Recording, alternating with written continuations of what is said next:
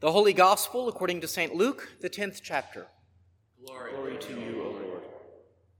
After these things, the Lord appointed other 70 also, and sent them 2 and 2 before his face into every city and place, whither he himself would come.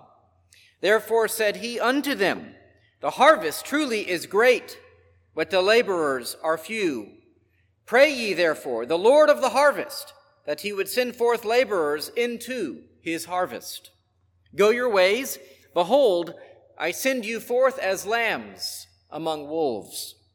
Carry neither purse, nor scrip, nor shoes, and salute no man by the way. And into whatsoever house ye enter, first say, Peace be to this house. And if the Son of Peace be there, your peace shall rest upon it. If not, it shall turn to you again. And in the same house remain, eating and drinking such things as they give, for the laborer is worthy of his hire. Go not from house to house. And into whatsoever city ye enter, and they receive ye, eat such things as are set before you. And heal the sick that are therein, and say unto them, The kingdom of God is come nigh unto you. But into whatsoever city ye enter, and they receive you not, go your ways out into the streets on the same, and say, Even the very dust of your city, which cleaveth on us, we do wipe off against you. Notwithstanding, be ye sure of this, that the kingdom of God is come nigh unto you. He that heareth you heareth me, and he that despiseth you despiseth me, and he that despiseth me despiseth him that sent me. And the 70 returned again with joy, saying, Lord, even the devils are subject unto us through thy name. And he said unto them, I beheld Satan as lightning fall from heaven. Behold, I give unto you power to tread on serpents and scorpions, and over all the power of the enemy, and nothing shall by any means hurt you. Notwithstanding in this, rejoice not that the spirits are subject unto you, but rather rejoice because your names are written in heaven. The Gospel of the Lord. Praise to you, Lord Christ.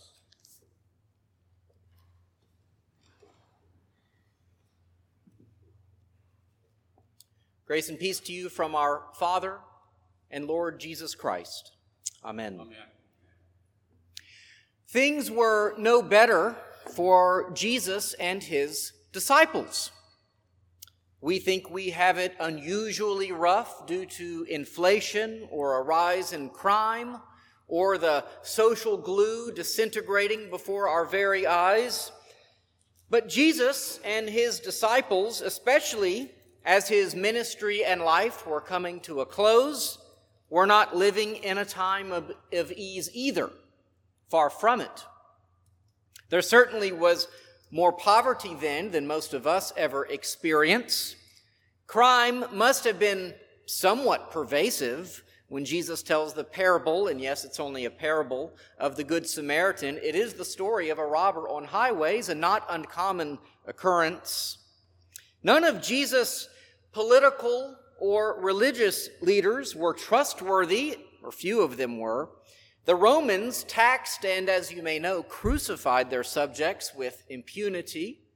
True, some Roman citizens would have had some significant rights, but those conquered by the Romans did not. And Jesus' religious leaders conspired to kill him, even though he was found guilty of no crime. No one would have blamed Jesus for quitting, just giving up. Well, guys, it's been a good run. We cured many diseases, performed a lot of amazing miracles.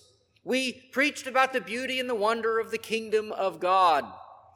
But let's face it, we can't win. Spies have infiltrated our camp. The Pharisees are planning new ways to entrap me every day. It's the deep state, people. So let's just protect what we have accomplished so far.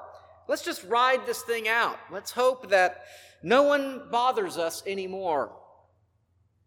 Yes, if Jesus had taken the withdrawal option, the prevent defense option, the run out the clock option, no one really could have blamed him. He was against mighty powers after all. So is that what he did?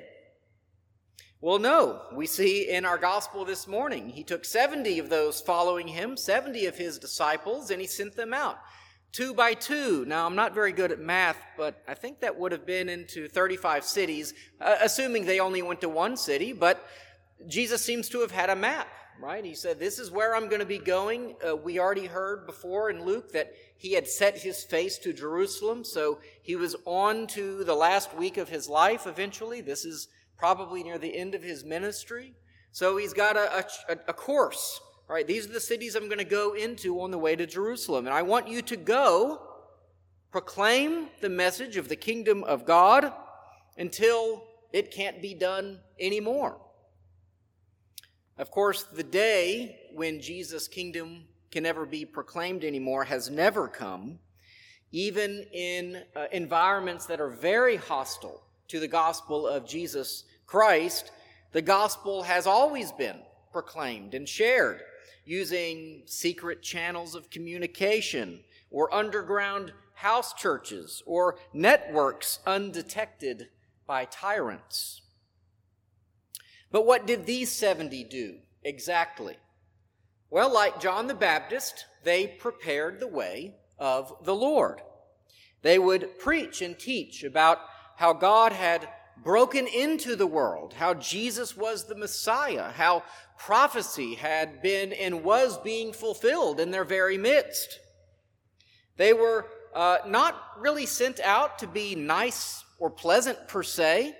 Jesus has this strange command to greet no one on the road. I think that's because the old customs would have been if you made eye contact and began a greeting with someone, there was an elaborate ritual of respect that you would have had to have shown. It would have been sort of, pretentious, would have taken a lot of time. And Jesus says, no, we're not here for, pomp and circumstance. We got work to do, people. They're sent out, Jesus says, as sheep among wolves. Thanks a lot, Jesus. At least he was honest. And success is not guaranteed. You might go into a town, you may find a son of peace, they may hear what you have to say, stay with them, eat their food, drink their drink. But then there would be those who did not want to hear what you had to say. And even the dust on the sandals of that town was unworthy of your feet. So shake it off and move on. But I will admit that I am a little torn as to exactly how we are to proceed with our Christian message in the time in which we find ourselves, a time which might be considered somewhat hostile. And at the same time, I am hopeful that we are starting to see some signs of success of our Christian witness and evangelism. Several years ago, journalist and now Christian writer and thinker Rod Dreher wrote a book, you may have heard of it, called The Benedict Option. It was a pretty big seller. While it was not a full-on admonition to desert the world, it was at least the belief that Christians would need to, in this age, withdraw from some elements of the world while building stronger and more intentional communities for the purpose of later re-engagement when the world would be more open to what we have to say. Perhaps after a nuclear winter or the zombie apocalypse. Something to really wake up the minds of secularists. The Benedict Option is named, of course, after the world's most famous monk, Benedict of Nursia. He founded 12 monastic communities in the mountains of Italy. And his rule would go on to be kind of the foundational rule for all the other monastic communities that would flourish for the next 1,000 years or so. At one point, Europe, during Luther's day, I've read anyway, that about a quarter of the population was monastic. So Luther's choice to go into a monastery wasn't that uncommon.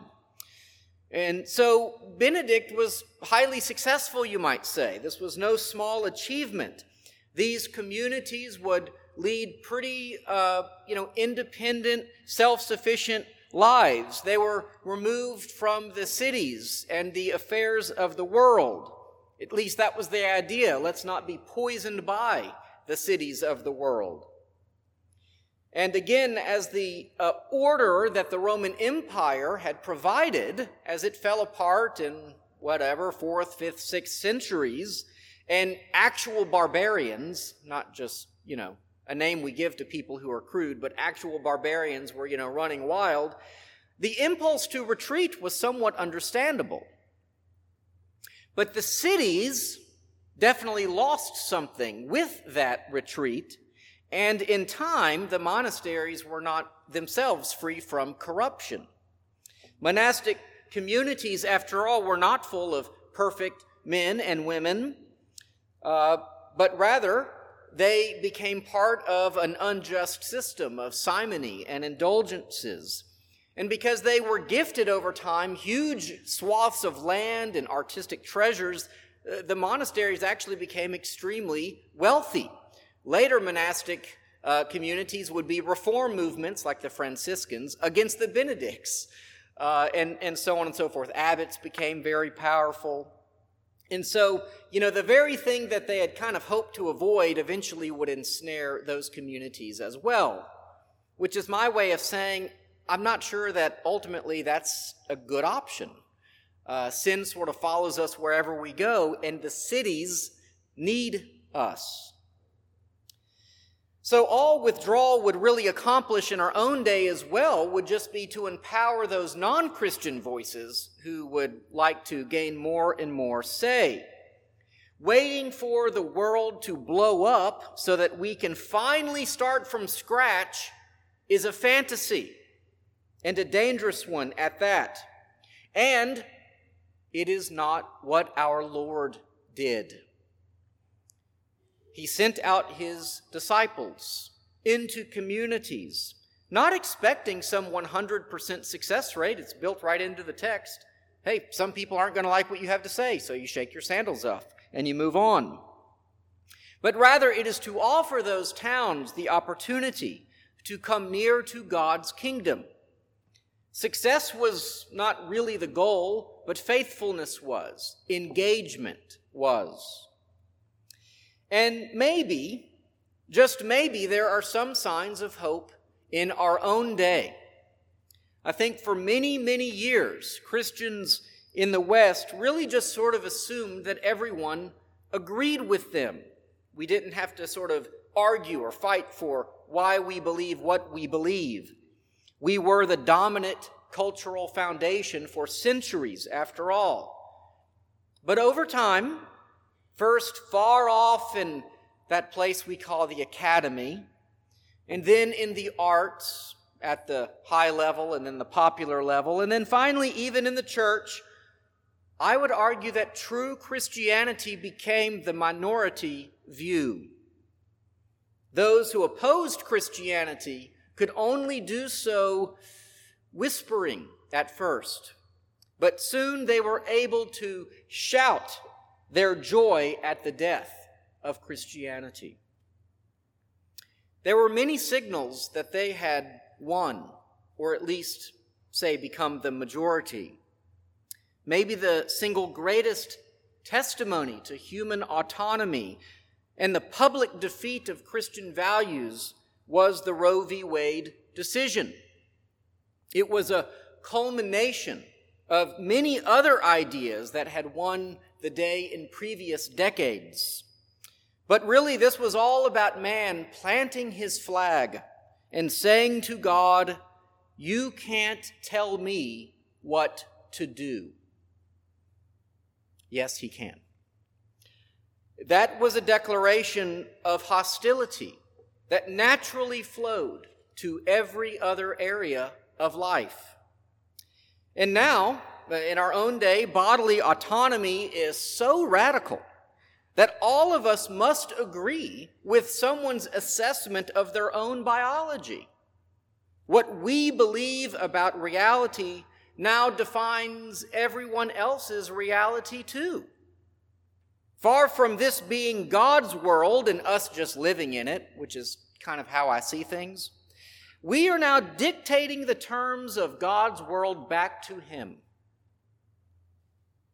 But maybe we have finally reached the zenith of this human experiment.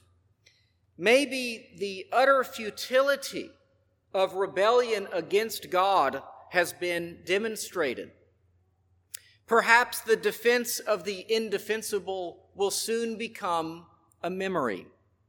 Perhaps cooler heads open to the gospel of Jesus Christ, will emerge. Perhaps Christians who took for granted the Christian nature of their world will realize that, like those disciples who went into those towns 2 by 2 and said, "The gospel is here, we will need to do the same." And this is how the gospel applies to everyday life. It applies here and here and here besides. Now, that work will take decades to rebuild a society that actually treasures the things that we took for granted: life, liberty. It's July 4th tomorrow. The pursuit of happiness, the free pursuit of happiness, virtue, and I would argue even reality itself, a shared understanding of what was real. But I am hopeful that the futility of ignoring God's law is closer and closer to being demonstrated to the world. And the church will see the urgent need not to withdraw, but to go into the cities and towns and contend for the truth. Now, what that might look like for each and every Christian will be different to their circumstance and their context. It will probably at least mean more civic engagement in local politics, in schools, in clubs, in sports, and of course, in churches. But in going, we are showing that the kingdom of God is near to them too, that we are a people who are uniquely hopeful, and that we do not and we have not been defeated by any force of darkness. We will be there to show them a still better way. That is, if and when we go and we do not retreat. Amen. Amen.